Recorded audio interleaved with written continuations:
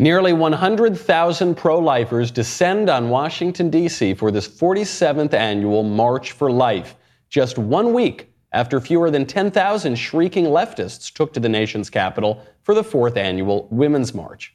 We will examine what the two back-to-back marches tell us about the stark difference between the modern left and the modern right. Then, Bernie surges to the top of the polls just days before the Iowa caucuses, 7 days out. We will analyze how a decrepit communist became the future of the Democratic Party. Finally, some sad news. Basketball superstar Kobe Bryant and his young daughter die in a helicopter crash in California. We will try to make sense of the tragic news. All that and more. I'm Michael Knowles, and this is The Michael Knowles Show.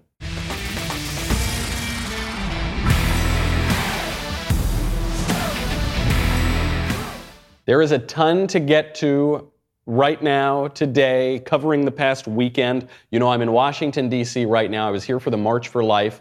We put a video up, talked to a lot of people. We saw the president speak, the first time a president ever spoke at the March for Life. And I got to tell you, just those marches, the March for Life and the Women's March, showed me that the difference between the left and the right is getting clearer every day. You know, we talk about polarization as a unqualified evil. It's always bad that the parties are becoming polarized. In some ways, it's a good thing because you can really tell the difference between the left and the right. Both parties are getting more honest. They're getting more clear about what they want, about who they are, about what they stand for. You can see it in the presidential race. That's becoming very clear in Iowa and New Hampshire. We'll get to that in a second because it's pretty shocking news for the Democratic establishment. But it's really clear. I think it's most clear in these two marches, the March for Life and the Women's March. So I go down. This was truly an historic March for Life. There were upwards of 100,000 people there. The thing that's most shocking when you get there is how young it is. You have no idea how young it is, especially because the media don't cover the event, even though it's a massive annual event that's been going on almost 50 years. You go there, I think the median age is probably like 19. And these people are so young. And I was trying to understand, why is the March for Life so young? Obviously, there are parents there, and there are priests and nuns, and there are some politicians, and so there are older people too. But mostly it's teenagers and people in their 20s. I think it's because for young Americans, abortion most visibly affects their generation. A full quarter of millennials and Gen Z are not here because of abortion. 1/4 of them have been killed through abortion. So I think it really rings home for them. I spoke to a number of people out there. Let's just take a little listen to the difference between the March for Life and the Women's March. Here's a young man I met named Jorge. Jorge came up to me, I had a sign that said, "Tell us your story." He said, "Hey, you still taking stories?" I said, "Absolutely." He goes, "All right, I've got one for you." Jorge grew up in foster care. Here's his reaction to the pro-abortion movement.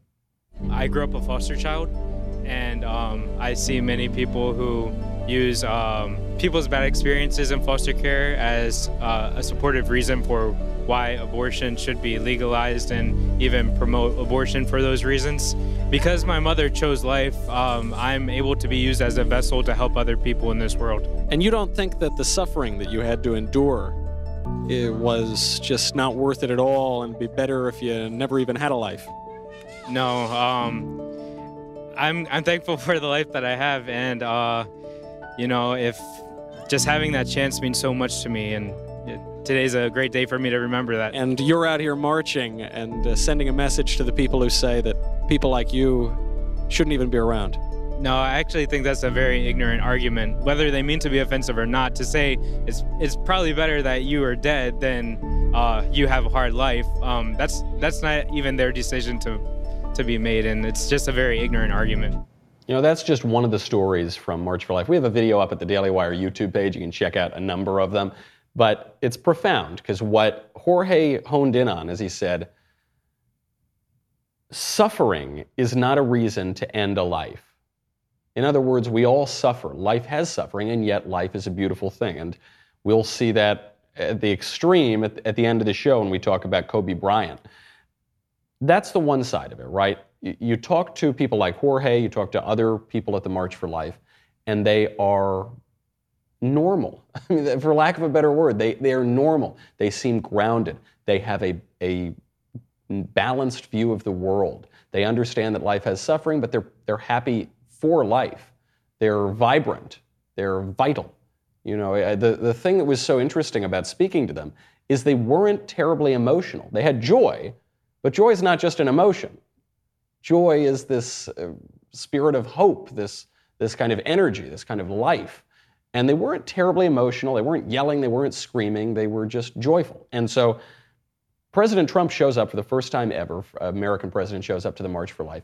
He gave a magnificent speech. I don't know who wrote this speech, but whoever did should write more of his speeches. And President Trump delivered it, and it was a really beautiful moment. Here's just a little sample from President Trump's speech.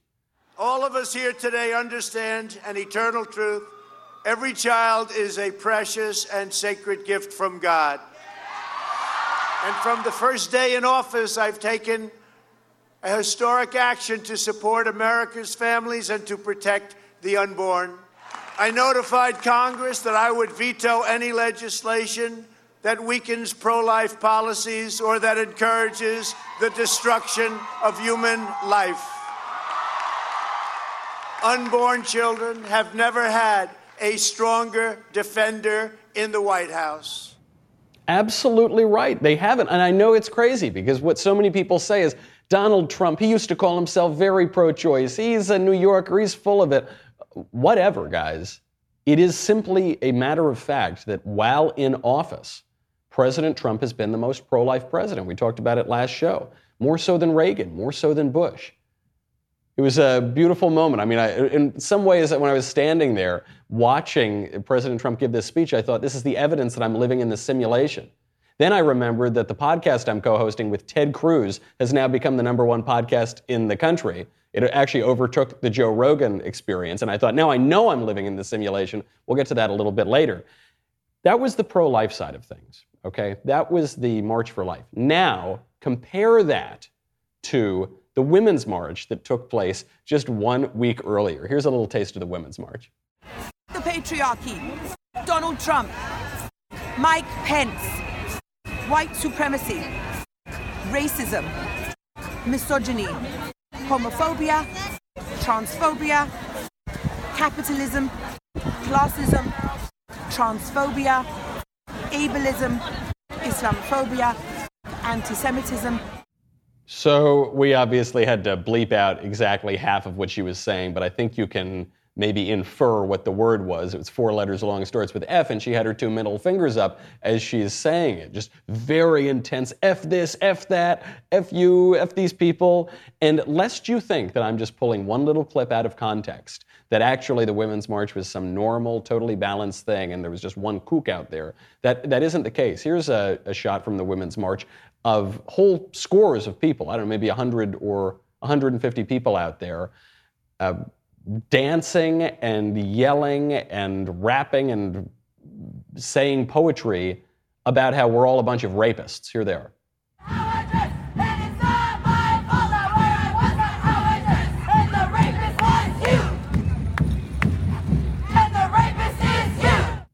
Okay, well, first of all, I'd just like to say, no, we're not. That's not who we are. But we'll examine why they react that way, why the March for Life reacts the way they do, what it tells us about the left and the right. First, I got to thank our friends over at Ancestry.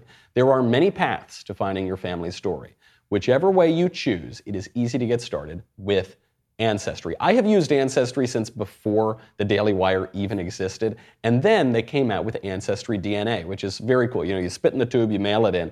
Ancestry DNA can reveal your ethnic origins. It can provide historical details about your family, and it brings those family stories to life. But it's not like Ancestry DNA just says, okay, Michael, you're from Italy. Like, oh yeah, you don't say, really? You can hone in, and it shows you which region of the country you're from. And it can kind of show you how your family moved from region to region all around the world, how they ended up in America. You can trace the paths of your recent ancestors. You can figure out how they moved all over the place. No other DNA service offers this kind of interactive experience. It's very easy to get started right now with Ancestry DNA. You can start exploring your family story today. Head over to Ancestry.com/Knowles to get your Ancestry DNA kit and start your free trial. That's Ancestry.com/Knowles. You are going to love it. I always love doing this. I find really weird stories about my ancestors. Turns out one of them may have possibly mocked a saint as he was on the scaffold ready to be hanged. Not the brightest moment in my family history, but interesting nonetheless. Ancestry.com/Knowles. Check it out. Okay.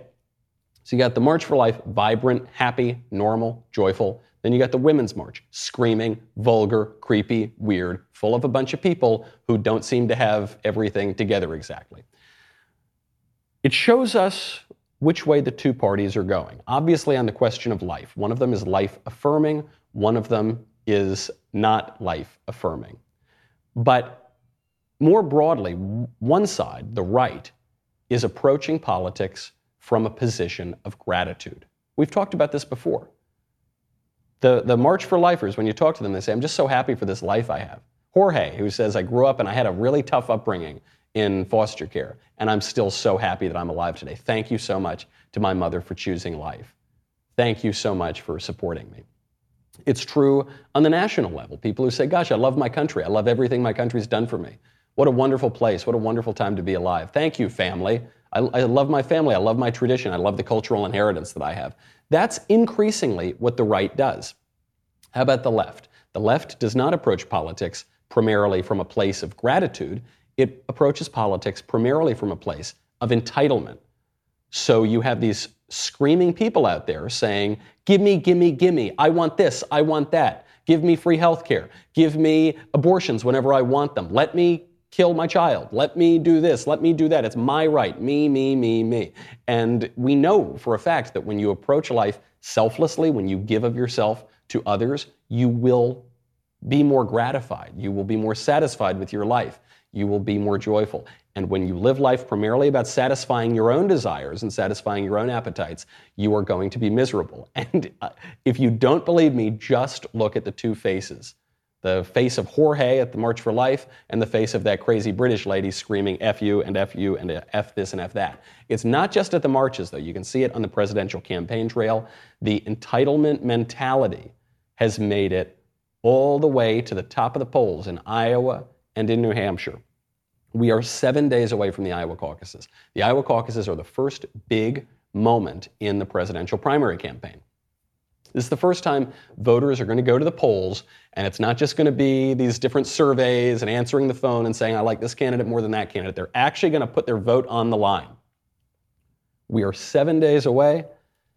Bernie Sanders is killing it. He's absolutely killing it, according to every poll. There's a new New York Times Siena College poll right now. Bernie Sanders in first place at 25%, Pete Buttigieg at 18%, Joe Biden at 17%, Liz Warren at 15%. That means that Bernie Sanders is outside the margin of error right now. It couldn't just be explained away as some weird statistical fluke. According to the New York Times, he's 7 points up on his rivals, and the rest of the pack is basically all within a point or two of each other. Another poll has Bernie up. It's a little bit closer, but it's still up. This is CBS News and YouGov, has Bernie Sanders at 26, then Joe Biden at 25, then Buttigieg at 22, then Warren at 15. There are other polls that are showing Bernie doing very, very well. So as a result of this, the establishment is freaking out because the establishment wants either Joe Biden or, assuming Joe Biden's not going to work, and there's a lot of reason to think he won't work, Elizabeth Warren. The Des Moines Register is still trying to make Liz Warren happen, but they're not going to make Liz Warren happen because nobody likes Liz Warren, which is why she's at the bottom of all these polls. The Des Moines Register endorses Warren. So the endorsement begins. At this moment, when the very fabric of American life is at stake, Elizabeth Warren is the president this nation needs. Okay, that's kind of normal boilerplate endorsement stuff. But then they go further, and they describe Elizabeth Warren and the other candidates as someone who would, quote, treat truth as something that matters. A woman whose nickname is Liawatha, Pocahontas, a woman who is lily white as the newly driven snow, pretended for decades to be a Native American for professional gain, a woman who submitted a recipe of basically crab and mayonnaise salad to a Native American cookbook called Pow Wow Chow. I kid you not. A woman who lied about sending her kids to public school, a woman who lied about being fired as a teacher because she was pregnant, a woman who probably lied about what she had for breakfast this morning. She is a candidate who would, quote, treat truth as something that matters. The voters know that that is total BS. And a lot of what you're seeing in terms of Bernie's rise, a lot of what you're seeing in terms of the polarization of the two political parties is because people know that the mainstream media and the establishment are just full of it. They see through it now. In part, that's because of how our politics has evolved. In part, that's because of how technology has evolved. We'll get into that in a second. But this is not an isolated case because guess what? The polls are showing Bernie's up in New Hampshire too. We'll get to all of that, but first I have got to thank our friends over at Ring. I've been on the road for a while. I'm in Washington, D.C. I've been away from my apartment, but luckily I can feel safe because Ring is there to keep me safe. Ring's mission is to make neighborhoods safer. You already know about their smart video doorbells and cameras that protect millions of people everywhere, and you know about them because I've told you about them. What Ring does, very simple, helps you stay connected to your home anywhere in the world. Whether you're in your bedroom, whether you're at the office, whether you're in Washington, D.C., whether you're on a beach in Hawaii, you can stay connected. So if you got a package delivery guy, you can see here and speak to them. If you got a burglar trying to bust down your door, you can see here and speak to them. And there are a bunch of videos that have gone up, and they're very funny because the burglars get chased away. The reason they go up is they get uploaded to the cloud. So even if a burglar steals your Ring doorbell, you can feel rest assured that you'll be able to see that video. As a listener, you have a special offer right now on a Ring starter kit. With a video doorbell and motion-activated floodlight camera, the starter kit has everything you need to start building a ring of security around your home. Use the company that I trust for my own safety. Go to ring.com/Knowles, Knowles. That is ring.com/Knowles. Now, one thing that is not safe right now is the future of the Democratic Party because Bernie Sanders is surging to the lead, not just in Iowa, also in New Hampshire. We have an NBC News Marist poll right now, puts Bernie at 22% in New Hampshire. Second place is Buttigieg at 17%, then Biden at 15%, Warren again at the bottom of the pack at 13%. CNN University of New Hampshire poll, Bernie all the way up at 25%. Biden way down at 16%, a 9-point gap between Bernie and the second place candidate. Then Buttigieg at 15%, then Warren again at the bottom at 12%. And then there's another poll. This one is pretty wild. This is the craziest of all. WBUR of New Hampshire. Bernie up at 28% in New Hampshire. Followed by Buttigieg at 16%, followed by Biden at 13%, and Warren at 12%. So there's a 12-point gap there for Bernie, according to that New Hampshire poll. What all of this means is that Bernie is a real threat. What all of this means is that Bernie might be the Democrats' Trump. We'll get to what that means in a second. What all of this means is that the Democratic Party is becoming more honest. You know, for years and years, for a century, the American left defended radical regimes. The Soviet Union. I think of the reporters Lincoln Steffens and Walter Duranty, talked about how they saw the future in the Soviet Union and it worked, carried water for Joseph Stalin. You had the American left, the honest voices of the American left, defending Fidel Castro, defending Mao Zedong, defending all sorts of awful, radical, socialist, communist regimes. But there was this kind of veneer of moderation or respectability. That is now falling away. It's falling away because the establishment is losing its credibility. Bernie is the Democrats' Trump. He is the answer to Trump. How is that? They're very different people, obviously. Donald Trump, billionaire, businessman, instinctively patriotic, anti-politically correct, and he's a big tough guy. Bernie Sanders, none of those things. Bernie is a career politician. It's the only job he's ever had. It's the nearest thing to a job he's ever had. He's a radical socialist, a true believer. He's never accomplished anything other than complaining for 50 years. Even as a legislator, he's never really accomplished a thing. And yet, there are some similarities between the two guys. First of all, They're both absolute middle fingers to the establishment. They're also both cartoons of their political parties. Right? When you think of what's the difference between the left and the right? Well, the right is more patriotic, right? The right is more grateful. The right is more interested in private property. The right is more willing to speak bluntly. Trump is the caricature of that. He's the cartoon of that. I mean, there was an early campaign event in 2016 where Donald Trump literally hugged the American flag, smiling, beaming ear to ear with that, right? It's the total extreme of everything we think of when we think of conservatives or of the right. And what is Bernie? Bernie is, he is a living complaint, right? That's why Larry David plays him on Saturday Night Live, is because you have this kind of old guy who all he does is always complains about everything. That's Bernie Sanders, and that is the American left. When you think about the American left, you think about people complaining and whining and moaning because they don't get enough free stuff and they want everything to be for free, and nothing's good enough for them in this country, and they just feel entitled to everybody else's money and property and me, right? Bernie Sanders said that he would raise taxes on everybody making more than $29,000 a year, which is virtually everybody. He's saying, yeah, I'm going to take money from pretty much everybody when I get into office, okay? Those are the cartoons of the left and the right, and you see them in Trump and Bernie. You don't really see that in Trump and Biden. Biden isn't a cartoon of the Democratic Party, certainly not the Democratic Party today. And the other thing that Trump and Bernie have in common, they're both authentic. There are a ton of reasons to criticize Bernie, maybe even some reasons to criticize Trump. But what you can't say about them is that they're inauthentic. I mean, with both of those guys, what you see is what you get.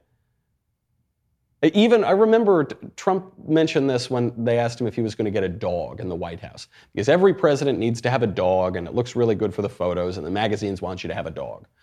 And they said, are you going to get a dog? And he said, nah, I don't really like dogs. I feel like it wouldn't work for me. I feel like people would see through that. And they would. If all of a sudden Trump pretended to be this nice, warm, fuzzy guy, they would of course see through that. And he said, I'm going to be authentic. I'm not going to pretend to voters that I'm something that I'm not. Same thing with Bernie Sanders. He's a pretty authentic guy, pretty sincere as far as politicians go. And both of them have a very personal connection to their supporters. I mean, Trump, won the presidential campaign in 2016 on grassroots supporters and a bunch of cheap hats. It's not like this guy was the favorite of the big dollar donors, okay? This guy had genuine grassroots support. Same thing with Bernie. Bernie is all small dollar donations. He's not a favorite of the donor class, far from it. They're doing their best to deprive him of the nomination, just like they did in 2016. The reason that authenticity and that personal touch matters right now is because the media have become much more personal. They've become much more authentic. Rather than you think of the 1960 presidential election and John F. Kennedy and Richard Nixon are going to debate the issues, and they're both really kind of stiff, and on television it's in grainy black and white. That was as personal as it got 50, 60 years ago.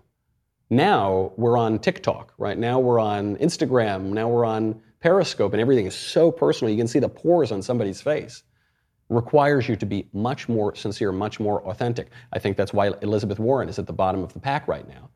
She is by far the least sincere candidate in the race. I mean, she's lied about every major point of her biography. And she's, in order to overcome that, she would have to get real, and she's not capable of doing it. Now, Bernie has some big weaknesses. Joe Biden has some big advantages, and there's actually some secret gossip going around among the Democratic senators, which Senator Ted Cruz told me the other night on our podcast, Verdict with Ted Cruz, that might shape the way we look at the rest of this race. We will get to that. We'll get to what that means for impeachment. We will get to the very sad news about Kobe Bryant. But first, I've got to thank our friends over at ExpressVPN. It is so important to use a VPN. I need to make you understand this. Okay, I know what you think. You think what I used to think, which is nobody wants my data. It doesn't really matter. Who cares? It's not a big deal. When you are going on the internet without a VPN, you are broadcasting everything that you are doing on the internet to the entire world. And listen, if you listen to this show, you probably go on some pretty crazy websites, all right, in that incognito window at dailywire.com. Know what I mean? Or you've got your financial information out there, or just you need a VPN. And there are a lot of VPN providers out there. You've probably heard of a few of them.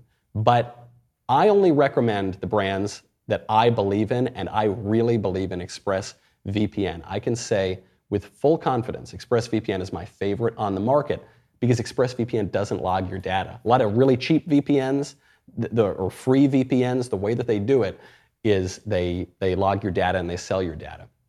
That's not what ExpressVPN does. Right now, protect yourself with the VPN that I use and trust. Use my link, expressvpn.com/Michael, M-I-C-H-A-E-L, today. Get an extra 3 months free on a 1-year package. That's expressvpn.com/Michael. expressvpn.com/Michael to learn more. Bernie is a real threat here, but Bernie has a big weakness. Bernie's weakness is low support among black voters. Democrats cannot win the race if they don't have 90% support among black voters, high 80s at least. They need to have a lock on the black vote in order to win the general election. But Bernie does very poorly among black voters. That's the only reason Joe Biden is still in the race. Joe Biden does very well among black voters. And so Joe Biden is such a bad candidate. He has everything going against him. Joe Biden is simply too old, and he looks it on the campaign trail. Unlike Bernie, who's very old, but at least he has energy. Joe Biden is getting confused all the time. Joe Biden has accomplished very, very little despite being in public office for about 50 years. I guess the same as Bernie. Joe Biden doesn't really seem to have any core beliefs that one can mention. He's just a weak candidate, and especially in an era where Democrats care so much about identity politics, he's an old white guy, so that counts against him too. The reason Joe Biden is still in the race is because he has support among black voters. But Democratic elites, they're called the super delegates in the Democratic Party, these elites, these super delegates, have an outsized influence on who the nominee is. Regardless of who the voters pick, they get to cast their own votes and in some cases outweigh the will of the primary voters. The superdelegates may be giving up on Biden. I was speaking to Senator Ted Cruz the other night on our show, Verdict with Ted Cruz, and he said the rumor going around the Senate is that the superdelegates have soured on Biden, and that is why during impeachment, which we'll get to in a second, the Democratic House impeachment managers threw Joe Biden under the bus. It's because the party elites don't think Biden has what it takes. Trouble is, Joe Biden is the only relatively normal candidate who can beat Bernie Sanders, and they don't want Bernie Sanders to win the nomination either. So Bernie, right now, at this moment, with the current level of black support that he has, he would be very easy to beat in the general election. Okay, and I think the party elites among the Democrats are nervous about Bernie's radicalism, but they're also nervous that he's going to lose a bunch of states. However, if Bernie can connect with black voters, and he has been able to reach out beyond just white voters, so he's got decent support among Hispanic voters. But if he can reach out to black voters, he could be a very dangerous candidate in a general election because he does connect with people in a way that Biden, Buttigieg, and Warren simply do not. And he does have an authenticity to him, and he is a middle finger to the establishment, which everybody wants to send because the parties are getting clearer. The left and the right are getting clearer and more honest, and they don't like that mealy-mouthed double talk from the establishment. Speaking of impeachment, there is a pivotal moment going on right now as we speak in the impeachment trial. The Democrats have finished their impeachment arguments. The Trump team is now about to make their impeachment arguments, and then we're going to see if I'm going to be stuck in D.C. covering impeachment for the next 6 weeks or if I'm going to get to go home.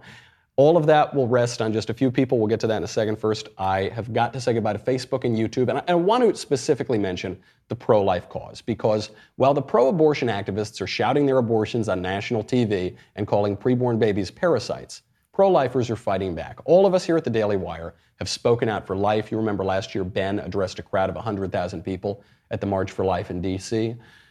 Well, as a result of that, our advertisers were targeted by left-wing operatives, and we lost a lot of revenue. And this is a constant battle to protect pro-life advocacy from the forces of abortion. Live Action has experienced the same thing. Live Action is one of the most important voices in the pro-life movement. They've helped expose Planned Parenthood and other abortion mills for the horrific crimes that they commit. Pro-abortion activists have targeted Live Action. They've censored them on social media when they don't succeed in kicking them off altogether. That's why our DailyWire.com members are so important. Your membership helps keep our cameras on and our microphones turned up, even when the left pressures our sponsors. You keep our pro-life message from being canceled, and from now until January 31st, a portion of any DailyWire.com membership will be donated to Live Action with promo code LiveAction. Easy enough to remember. DailyWire.com. Head on over there and make your pro-life voice heard. We'll be right back with a lot more.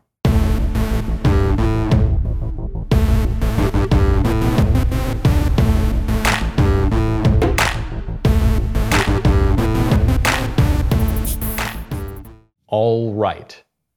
We have got to get to impeachment because today is a pivotal day. You can hear more about this in depth if you head on over to Verdict with Ted Cruz, which is the podcast we're doing every night. The senator comes over from the Capitol, and we immediately go into what happened on the day, and he gives us a behind-the-scenes look into impeachment. And thank you to everybody who's listened and subscribed and left a 5-star review, because now that show is the #1 podcast on the charts. Joe Rogan endorses Bernie Sanders, and then a day or two later, Verdict with Ted Cruz becomes the #1 podcast. I'm just saying. Look, maybe it's a coincidence. Who knows? Maybe it's not. Let's just very quickly in impeachment cover what's happening today. The House Democrats have finished their opening arguments. The Trump team now gets to make their argument. They gave us a preview of what that argument is going to be just on Saturday, 2 days ago. Here is a quick clip that sums it up. Everything that guy just said is bullshit. Thank you. All right, that's pretty much the argument that the Trump lawyers made. Joe Pesci is not on the Trump legal team, but the Trump legal team did make what I call the my cousin Vinny argument. That House Democrats ran their mouths, Adam Schiff ran their mouths for 3 days, 4 days, and then we're going into the middle of the night, and then the Trump legal team gets up there and pretty much said, hey, everything that guy just said is BS. The defense really starts in earnest today. And the defense actually matters. I think some people are looking at impeachment and everyone's eyes are glazing over and they say, oh, who cares? Trump is obviously going to be acquitted. He's not going to be removed from office. Let's just move on. We'll think about something else. The Trump legal team's defense matters, not because Trump could be removed from office. I think that is virtually impossible. It would require 20 Republican senators to suddenly flip on the president, flip on their voters. Trump currently has a 95% approval rating among Republicans. It's just not going to happen. However, Republicans have 53 seats in the Senate. Democrats and Democratic-leaning independents have 47 seats. 53 to 47. The real vote is not about the vote to remove Trump from office. You're not going to lose 20 Republican senators. The real worry is about the vote to call witnesses. That's what's really being debated right now. Because if they don't call any more witnesses in this impeachment trial, then this whole thing could be over on Saturday and I can go home to LA. If they do vote to call more witnesses, like the House didn't get enough witnesses when they voted to impeachment, so now all of a sudden we need more witnesses. If they vote to do that, this thing could drag on for weeks. All you need for that to happen is 4 squishy Republicans, 53 to 47. So you lose 4 Republicans, all of a sudden they're going to call all these witnesses. It's going to go on forever. My ability to return home to Los Angeles relies on Mitt Romney not being a huge jerk, which means I need to start shopping for apartments in Washington pretty soon, I think. There are other Republicans, too, who are kind of squishy on this, obviously. There's Susan Collins in Maine. There's Lisa Murkowski in Alaska. There's several others. So the Trump team really does need to make a good case. The good thing is that the facts are on their side.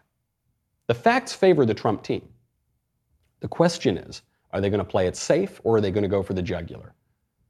Gets to what we were talking about earlier. The party is becoming more honest. The party is becoming more clear. The Trump legal team should be very clear here. The Democrats have been clear. The Democrats have been clear since 2017. They have said since Trump got elected that they are going to impeach this guy. They don't know what for, but they'll figure it out. Right? They tried to impeach him for Russia.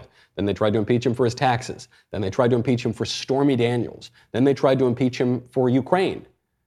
It's always been an impeachment in search of a crime. Representative Al Green, the Democrat, said it in 2017. He said, I'm afraid if we don't impeach this president, he might get reelected. Adam Schiff reiterated this just the other day during the impeachment trial.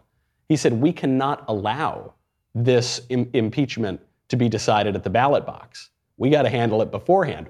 The obvious reason is because Adam Schiff thinks that the voters are going to reelect Donald Trump. So are you going to play it safe? Are you going to go for the jugular? Are you going to be clear here or not? The Trump team, on the one hand, could play it safe and say, hey, the things you're claiming we didn't really do, and we'll go through it point by point and show why we didn't do that thing. Okay, that would be the safe version. The aggressive version, the clear version, would be to say, like Joe Pesci, everything that guy just said is BS, but more to it. The president has the right to investigate corruption. It's not a quid pro quo, it's not an impeachable offense. The president was investigating corruption. Whose corruption? Joe Biden's corruption. They need to stop playing defense and start playing offense on the Trump legal team. They need to say, look, this whole thing you're accusing us of doing, it's a bunch of BS. But what about what you did? What about what Joe Biden and his son Hunter did? What about Burisma? What about this crooked deal that the Obama administration set up that they basically admitted to in official email threads about Joe and Hunter Biden, naming them specifically? What about that? Put it all on Ukraine, and what you will see happen is, first of all, it will be a much more convincing argument, but second of all, it's going to affect the election in a way that's very helpful to the president. Impeachment generally has helped President Trump, and it has hurt the Democrats. However, if all you're talking about is allegations of Trump's corruption, that doesn't look great. Put it back on the Democrats. Use this opportunity of impeachment as a way to really hammer home the utter corruption, not just of this impeachment trial, but of the Obama administration actions through Joe Biden in Ukraine that led to the impeachment in the first place. Bring it up, go for the jugular. I hope they do it. We'll see it because it's going to start in just a couple hours. Now, another big story on impeachment today that the mainstream media is making a big deal out of, but actually does not matter at all, is a leak from John Bolton's new book. And you're going to see this is going to be the top trend on Twitter all day. John Bolton is the former national security advisor to Donald Trump. There's a leak out now from his new memoir that's coming out that was sent to the New York Times, and it says that in his book, John Bolton accuses President Trump of personally telling him that $391 million in aid to Ukraine should be frozen until Ukrainian officials announce the investigation into the possible corruption from the Obama administration, from Joe Biden, from Hunter Biden. That's the allegation. Bombshell. Now, John Bolton has come out and said this was an unprofessional, irresponsible leak. I didn't leak this. Clearly, someone in the review process leaked this. And the Trump team has come out pretty strongly against John Bolton here. And President Trump has denied speaking to John Bolton about it. None of that matters. Because the story is BS from the very beginning. Let's say that Trump did exactly what John Bolton allegedly accuses him of doing. The president has every right to do it. The president has every right to investigate corruption. The president has every right to use his negotiating leverage to force a partner overseas to live up to their obligations. Every president has done this. Every president should be able to do this. This is basic and fundamental to foreign policy. The way to really take the wind out of the Democrats' sails is to say, hold on, even if what you're saying is true, Trump was perfectly right to do it. What's the problem? What's the crime? You're saying the president can't investigate corruption? What the left has relied on through all of the impeachment farces, what they have relied on is the insinuation of doing something wrong. Sources tell me that Trump did something really bad with Russia. We don't know exactly what he did that was bad, but it was really bad. Yeah, it might not have been a crime, but anyway, it was really bad, and so we got to get rid of the guy. Then it turns out he didn't do anything with Russia, and we don't need to get rid of him, and the things they were alleging that he did aren't even illegal. Well, we think that Trump might have done something bad on his taxes, so we got to get rid of him. Well, we think what he did in Ukraine might have been really terrible and illegal. You got to zero in on the details here. What did he do? If he did it, would that be illegal? And the answer is no. It's just all smoke. It's all insinuation. It's all sizzle, no steak. How many more metaphors can I use? It's just nothing. The only people who are going to focus on this John Bolton thing are the mainstream media and the House Democrats, desperate to find something to impeach the guy for. I think that story goes absolutely nowhere. Now, before we go, I want to get to Kobe Bryant. Very sad story. Kobe Bryant, one of the greatest athletes of his age, one of the greatest basketball players ever, personally a very interesting guy. He spoke fluent Italian. He grew up in part in Italy because he came from a basketball family and his father was playing over there. He was Catholic. He went to a Catholic parish right near where I go to church, actually. Very interesting guy. He was an Academy Award winner.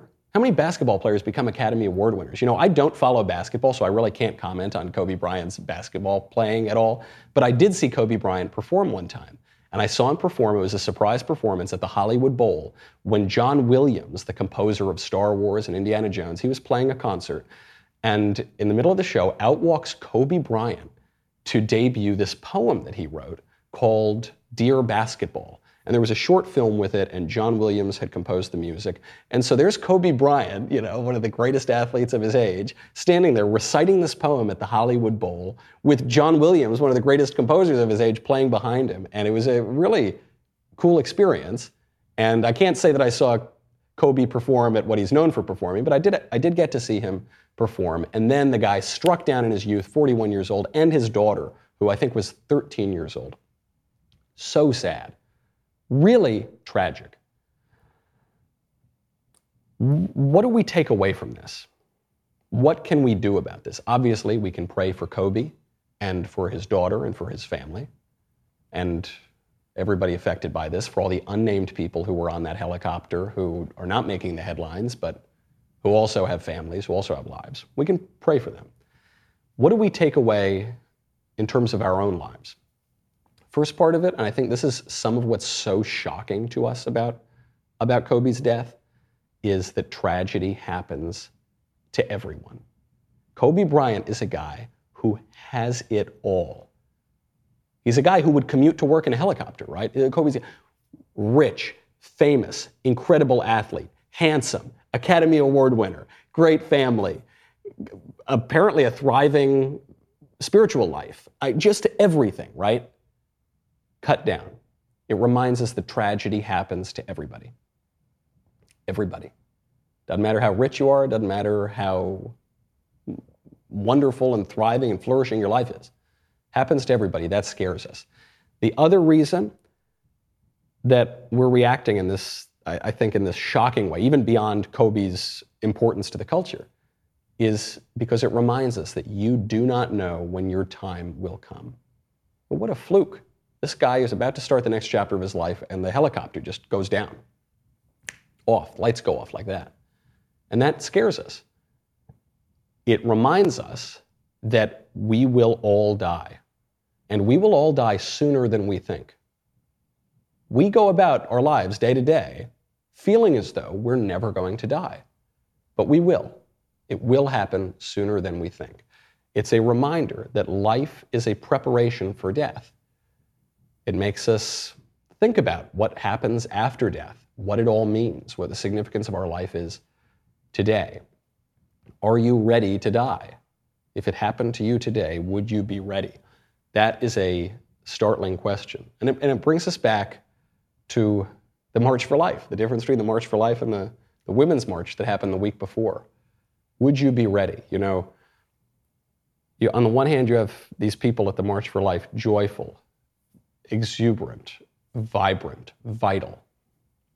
If the last thing that you saw of their lives were those frames from the March for Life, you would say, man, they lived a good life.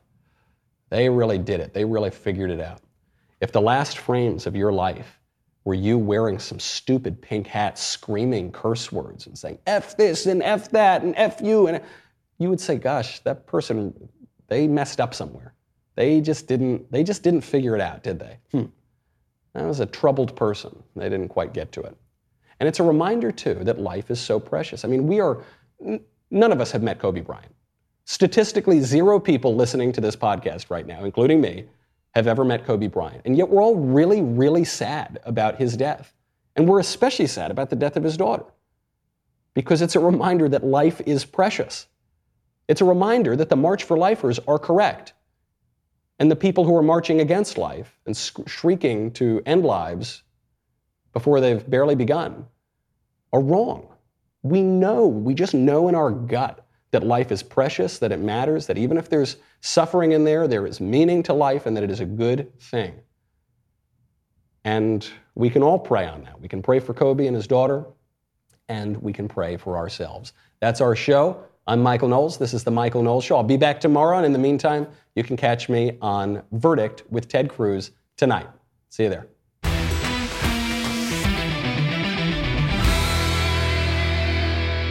If you enjoyed this episode, and frankly, even if you didn't, don't forget to subscribe. And if you want to help spread the word, please give us a 5-star review and tell your friends to subscribe. We're available on Apple Podcasts, Spotify, and wherever else you listen to podcasts. Also, be sure to check out the other Daily Wire podcasts, including The Ben Shapiro Show, The Andrew Klavan Show, and The Matt Walsh Show. The Michael Knowles Show is produced by Ben Davies. Director, Mike Joyner. Executive producer, Jeremy Boring. Senior producer, Jonathan Hay. Supervising producers, Mathis Glover and Robert Sterling. Technical producer, Austin Stevens. Assistant director, Pavel Wadowski. Editor and associate producer, Danny D'Amico. Audio mixer, Robin Fenderson. Hair and makeup, Jesua Olvera. Production assistants, McKenna Waters and Ryan Love. The Michael Knowles Show is a Daily Wire production. Copyright Daily Wire 2020. On The Matt Walsh Show, we're not just discussing politics. We're talking culture, faith, family, all of the things that are really important to you. So come join the conversation.